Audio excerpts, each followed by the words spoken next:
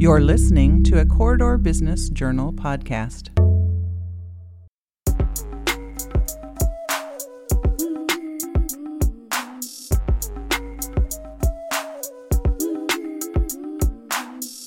It's time for straight talk about diversity, frank questions, honest answers, and real insights. It's Diversity Straight Up, brought to you by Green State Credit Union, with your hosts Sadika Bodka of Nikkei Diversity Consulting and Anthony Arrington of Top Rank Professional and Executive Search Firm. Diversity Straight Up, brought to you by Green State Credit Union, is a Corridor Business Journal podcast. On today's episode, Janet Godwin, CEO of ACT. We see consistently differences in achievement between Black, Latino, Asian, white, and lower socioeconomic students. And so that's the problem. I don't think it's because the tests are biased or the tests are racist. I think it's that we're measuring differences in academic readiness. And so why is that? We'll be right back. Green State Credit Union is proud to sponsor Diversity Straight Up. Established in 1938, Green State is Iowa's largest financial cooperative, serving nearly 250,000 members of all walks of life.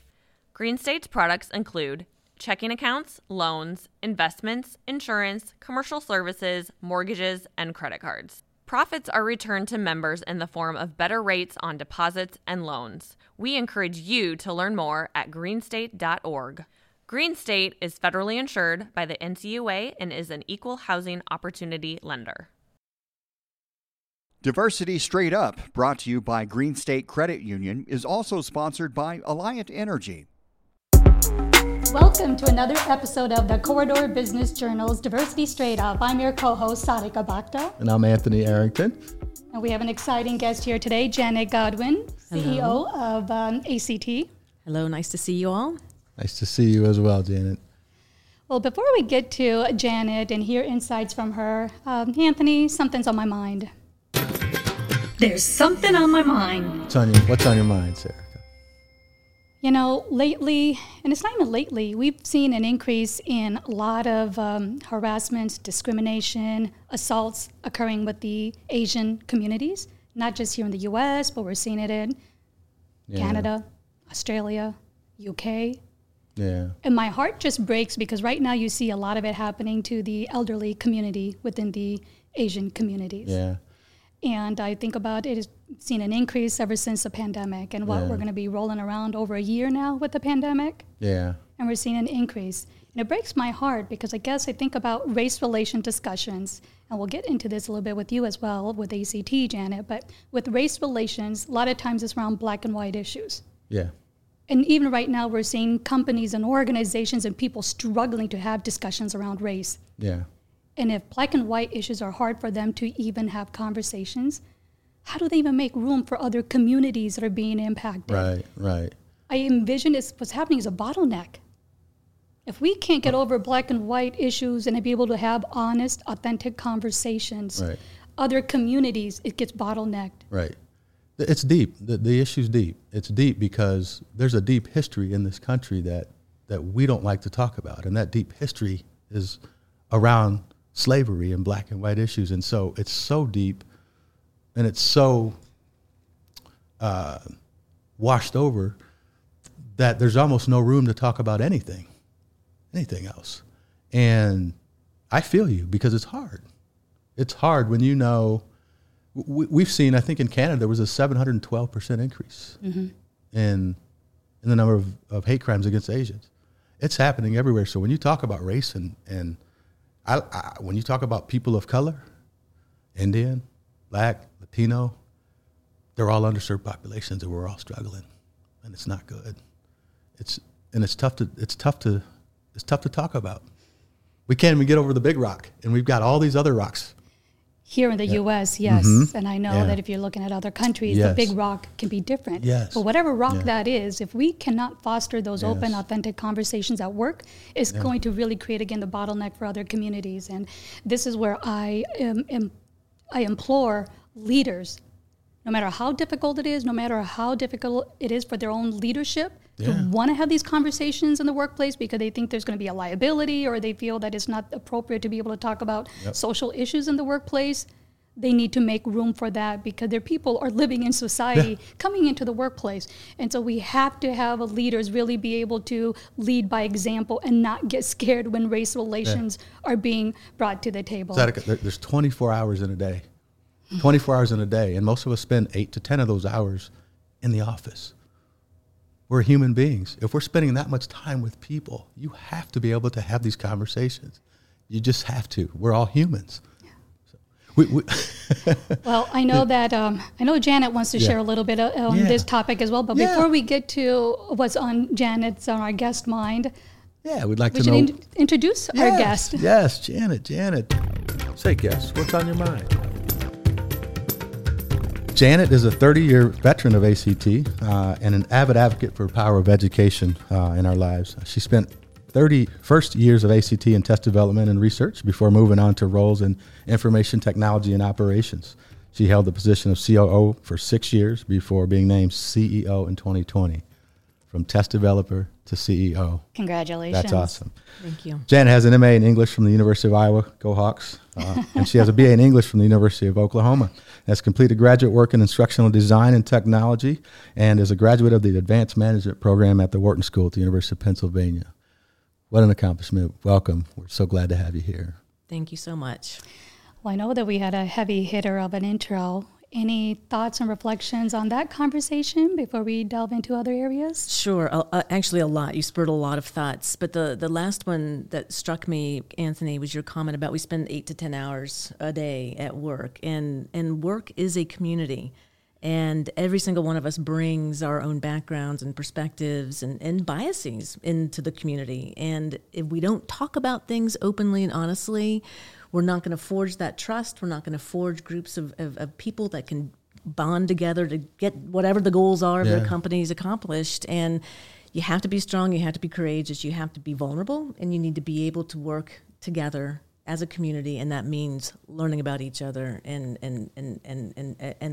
acknowledging bias and working together to overcome that. Well, thank you for your input. And speaking about community and getting to know each other, can you share with our listeners a little bit about you, Janet, personally, before we go into your professional journey? Sure, happy to. You mentioned University of Oklahoma. I'll say Boomer Sooner. I'm an avid OU fan. I love the Hawks, but I'm always going to root for OU every single time. One of my buddies is an avid OU fan, so I understand. Just going to say, I also, I've got 2 kids. A daughter in graduate school at University of Iowa, and a son who's a freshman at City High in Iowa City. He's been online learning this whole year because of the pandemic, and I'm really looking forward to him getting out of his bedroom and getting back into the classroom. But I will put a shout out for our school district. I serve on our school district school board. And I just, what teachers have been through this year, building administrators, the community, working through the COVID impact, and focusing on students to help them be successful in really, really trying, traumatic times. I'm just going to shout out to all the teaching staff out there and educators because they've done amazing stuff this year. I have to give double kudos there as well. I think they're underfunded. And more support needs to be given to our educators. They're shaping the minds of current leaders. Mm-hmm. Young ones are not future leaders, they're our current leaders. Absolutely. So. Absolutely. You know, Janet, you mentioned your school board, time on the school board. We were having a conversation the other day, and you mentioned some aha moments that you've had when it comes to equity and diversity and inclusion, and particularly in the space of education. Mm-hmm. Can you talk a little bit about some of those aha moments and what they did for you personally and professionally? Absolutely. I think serving on the school board, obviously I've been a parent in the district for many, many, many years, but being on the school board has brought it home for me in terms of the goals that we have around diversity, equity, and inclusion, the opportunity gaps we see that are manifested in test scores and disciplinary rates and that kind of thing, bullying, harassment. There's so many factors that come together, and we have all kinds of goals and programs and initiatives, and I want to, we do a good job, but what really has struck me, it's that we're not doing enough. And when we have families come and talk about, boy, I really need to have some of our materials presented in Arabic, first generation Sudanese families here in the U.S., and we have to do a better job of reaching them where they are. There's a really remarkable student from West High, Daja is her first name, and she's served on every kind of equity committee and panel that we've had. And it was this summer, we were on a Zoom call, I'll never forget, we were having discussions around the Iowa Freedom Riders who would put forward some requests, demands for the school district to respond from curriculum and disciplinary actions and all kinds of things, spot on. And Deja was on the Zoom call, and she said, I've been on every one of these, equity committee and programs forever, and I just got to tell you, I'm tired because it doesn't feel different to me. And that was powerful to me because we think we're doing good work. We are doing good work, but until people of color feel better and heard and acknowledged and met where they are, then we're not doing enough. And it just brought it home because this young woman is strong, smart, hardworking, right. And we hadn't done enough for her. And if we haven't done enough for her, I can tell you we're not doing enough for every other student in our district that's facing the kinds of systemic issues that we have in our society. Something you said before really struck me. You said, I knew it. I knew these things. I knew about these inequities, but I didn't feel it. And something hit you and you felt it. And I have this experience at my work at ACT as well that, there's sort of check the box things you can do around diversity and equity and inclusion programs. And it's important. It's educational. It's create awareness and grow and develop. But sometimes it's more academic. It doesn't change how you feel. And what I'm learning is that the experiences of folks who have faced systemic barriers their whole life, they feel it. Right. And I'm from a position of privilege. I'm a white woman in the United States, and so I haven't felt those kinds of discriminatory practices personally. And so until I started hearing those stories directly from whether it's a team member at ACT or students in our school buildings, I needed to hear it. I needed to really listen, open up and experience, through those experiences, what that kind of trauma must feel like. And so it's easy to check the box and do the right things and put all the right practices in place. But until you feel it personally, I think it's really hard to embrace it and then really be an agent of change. Yeah.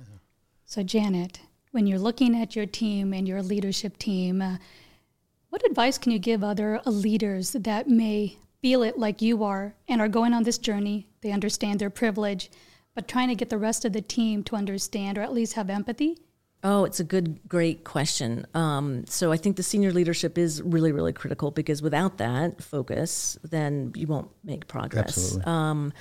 But bringing the team together, I think creating time and the priority to talk about people's experiences, trying to make it real, creating a safe place for people to share their experiences so that they don't feel judged or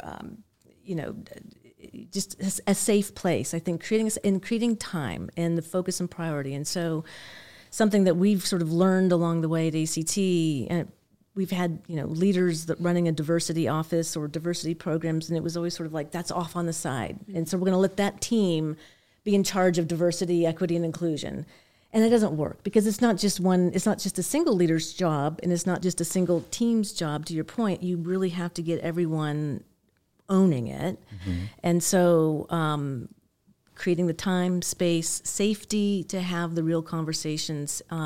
Because when people start really understanding what folks have been through and continuously experience, it starts opening up that empathy and understanding, and then the advocacy and wanting to be an ally. And so you just have to create the space and the priority. It doesn't happen overnight. And if all you're worried about is your business's performance and looking at spreadsheets and numbers and things, you won't get there. You have to have the human conversations. I want to pivot here. I was thinking about this. There's been a significant discussion in your world around the need for high stakes testing reform, with standardized testing.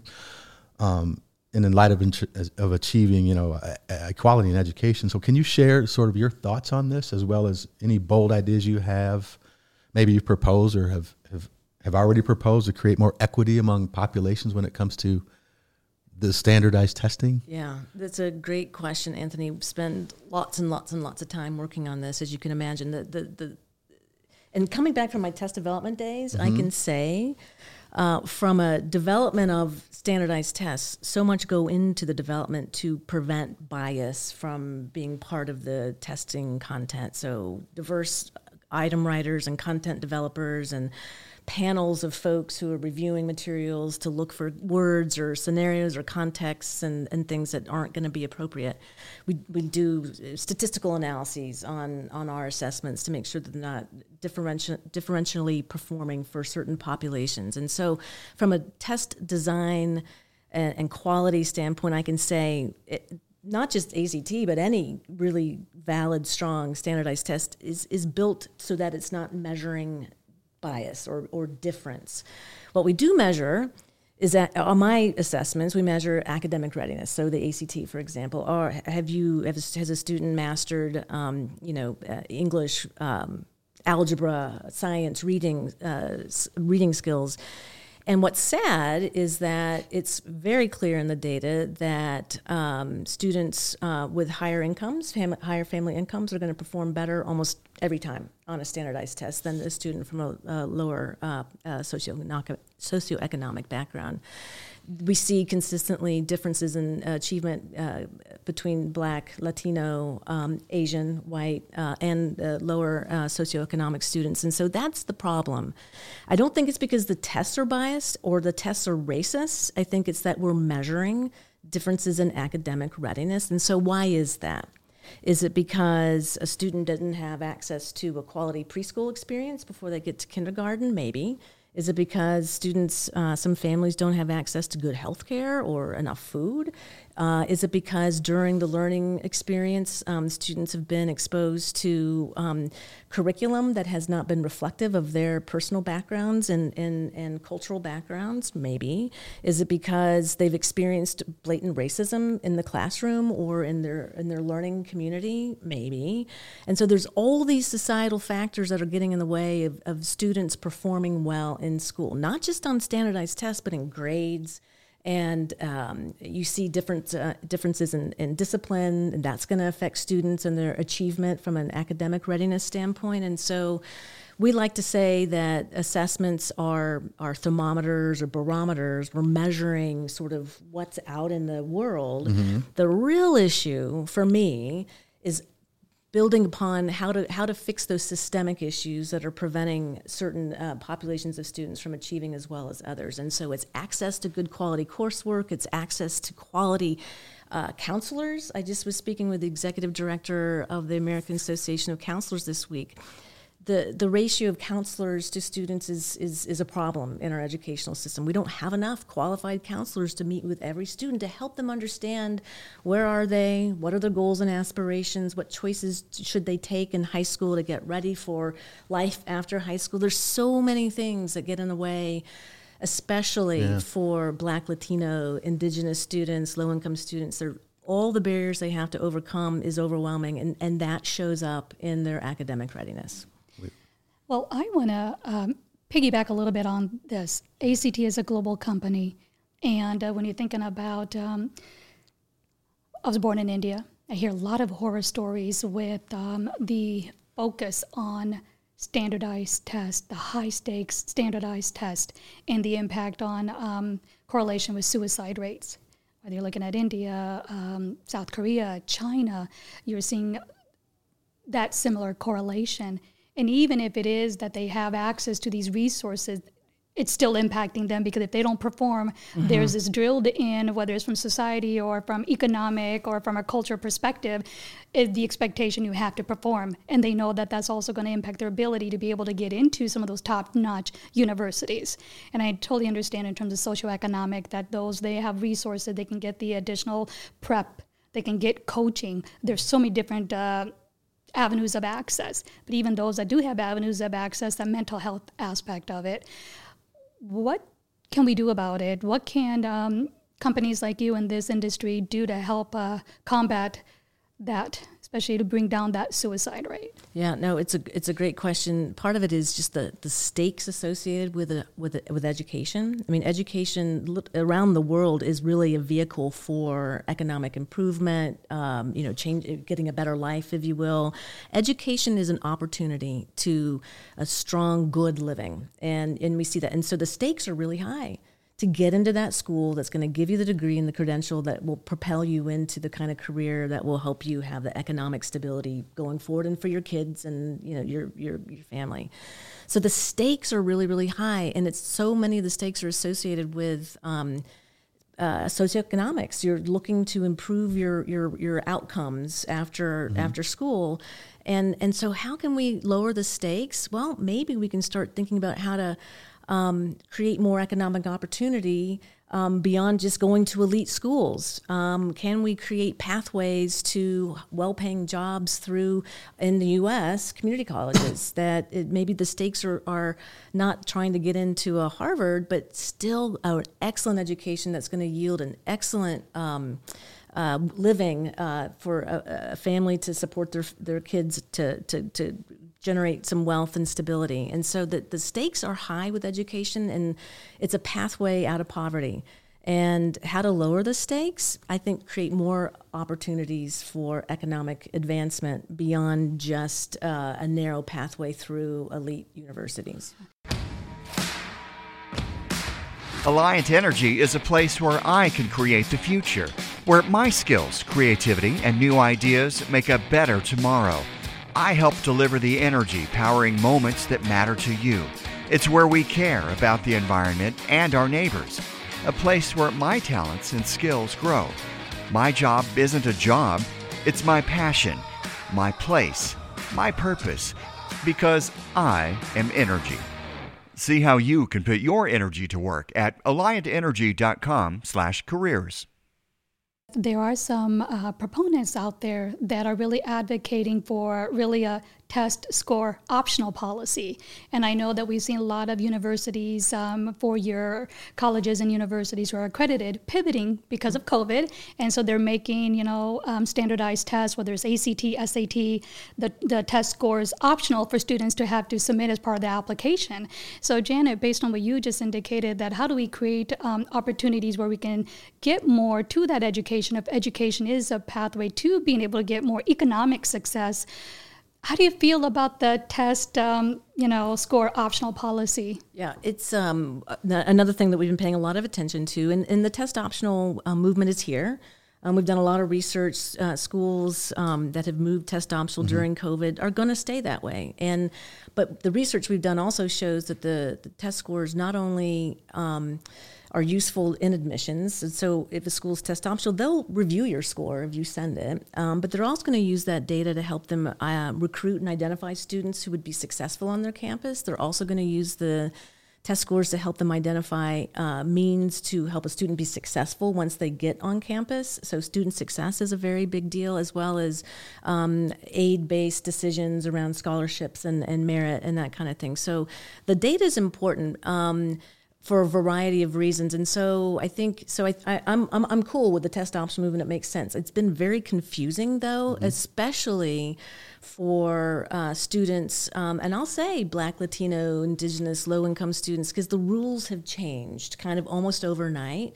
And so because education is a pathway to economic success, and saying, okay, I've been doing all my great coursework and I've studied for and prepared for the SAT or the ACT, and now you've changed the rules. I mean, how are you going to view my application next to somebody else's? And so there's a lot of concern and a little bit worried sentiment that subjectivity and some unfairness may come into that selection process because people saw test scores as objective, not subjective grading, not subjective from a student had a bad semester, maybe a parent died or divorce or something, and they were disrupted in their learning.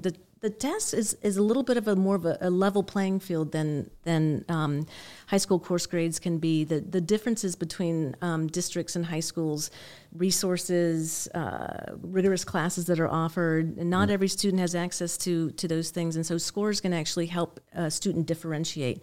I'll note, I just was having a LinkedIn dialogue with a parent just yesterday for something that I'd posted, and we talked about test optionals here to stay. And this parent wrote to me and said, Janet, I don't want test optional to be here to stay. You know why?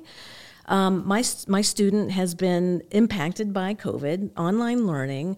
It's been hard from an engagement standpoint, and I want my student to be able to demonstrate what he knows, but I don't think the grades are going to really reflect it in this COVID time, because online it's hybrid learning. It's been hard for students to stay engaged, and so grades are going to be disrupted. So there's room for assessment scores to help a student demonstrate what they've accomplished in a level playing field way, where other terms as part of the admissions process can still be very subjective. Right.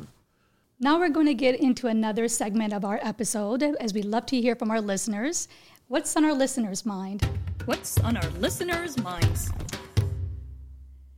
Janet, we really love to hear from our listeners, whether it's comments, suggestions, or questions. And we have a question here from Maria. She said, I am a Latino woman, and I have been tapped to serve on many nonprofit boards and continue to get tapped to serve on other nonprofit boards. However, I would like the opportunity to serve on a for-profit board and be compensated for my time, talent, and expertise. What advice do you have for me to make this transition? Wow, that's a great question. I think continuing the networking, Maria, network with people who are in for-profit organizations, demonstrate to them your experience of serving on not-for-profit boards, your work background, the perspectives that would be valuable on those boards. I think networking is probably one of the most important things to do, to meet the leaders of those organizations that would be looking for members of their boards. There you have it, Maria. Advice from Janet. Listeners, please continue to submit your questions, suggestions, and comments to info@DiversityStraightUp. All right, well, you see me holding up this diversity thumb ball. I love this. It's a great icebreaker. It has a lot of questions and prompts on it about diversity, equity, inclusion, and engagement. What we're going to do, how we do this, is I'll just throw it to Anthony, or I'll throw it at you. But when I throw it, wherever your thumb lands, read the prompt or question and then answer it. And we say this is a safe space and authentic. And you ready? I know, I'm going to get ready. How might your personality combat prejudice and discrimination? I haven't had this. That's a great question. You know what? I talk a lot about the fact that my intersectionality helps me.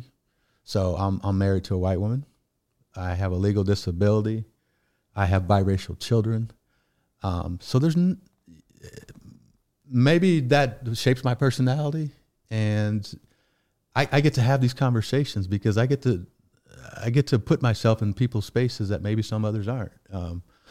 You know, I'm not that big believer of, you know, I'm not a racist. I have a black friend. That doesn't work. But when you've got a lived experience like mine, I think it lends my personality to be able to have different conversations with people to try to combat it. But it's tough. It's tough. That's a great question. That was a good one. That's a good question. All right. Okay, I'll go with this one. Share 1 to 2 examples of prejudice or discrimination based on age. Oh, that's a good one. That I've experienced personally, or Sure. It's your answer. It's my answer. I wanted to think about this one. So I'm 55, proud of being 55. But it is, I think, we have a youth culture, I will say, and so not.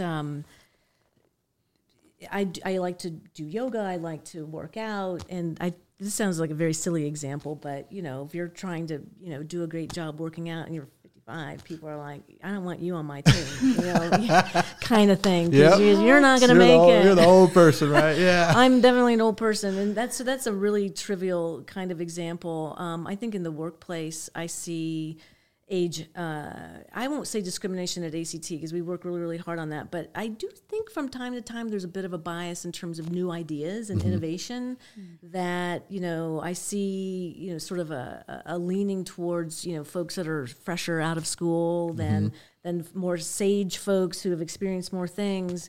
And I just don't think that's right. I honestly think I'm getting better the older I get. And my innovative and all of our juices get better with experience and knowledge and learning and being open. Yeah. And so I do worry about age discrimination and sort of innovation type environments, if there's a bias towards youth. It's there and it's real. As somebody in talent acquisition, I can tell you it's there and it's very real. And there are people in leadership positions who don't even know that they're doing it. And so there's an education to be had out there. Yeah. Well, with the multi-generations of the workplace. Yeah. Yeah. Seen them all. Yeah. Do I get to throw to you now? Do. All right, What's our biggest challenge when it comes to achieving social equality? Well, for our listeners, equality and equity are two different things. So if I want to answer this in a manner that it should, how do we get to equality? Then I would say that we need to look at the equity piece of it. Yes. The systems, the institutions, the policies, programs, procedures, that is where biases can creep in, and that's where inequities can come in. So we need to create more equitable, level playing field to get to those equal outcomes in society. The difference between equity and equality. Yes. Absolutely. We really, really appreciate your time and your candor. I hope we didn't ask you too many questions that were uncomfortable, but that's what we do out here. That's what we do, so we appreciate it. We appreciate it. No, thank you for having me. I really enjoyed the conversation this afternoon. Thank you. And thank you to our listeners. Without you, we are not able to do the work that we do to collectively impact change. And as we always say, diversity straight up. Keeping it real. Thank you to our listeners, as we wouldn't be here without your support. Help us grow our subscriber base by sharing our show with others. Love this new episode of Diversity Straight Up, brought to you by Green State Credit Union? Then head over to the most popular podcast audio platforms to describe, rate, and review us. And check out our other episodes while you're there. Catch us on our next episode, which drops monthly. We'd love to hear from you. Hit us up and send your questions, comments, and suggestions to info@diversitystraightup.com. Remember, wherever you live, work, and play, our backyards are increasingly global. It's not enough to simply be a leader. Be a global leader by leveraging diversity with equity, inclusion, and engagement. And share your journey. This may empower others to be bold change agents. Be courageous, be authentic, be vulnerable. Diversity Straight Up, brought to you by Green State Credit Union. Keeping it real. You've been listening to Diversity Straight Up, brought to you by Green State Credit Union. Additional support provided by Alliant Energy and the City of Cedar Rapids. For more from the Corridor Business Journal, please visit corridorbusiness.com. This episode was produced by Joe Coffey of Coffee Grande Studios.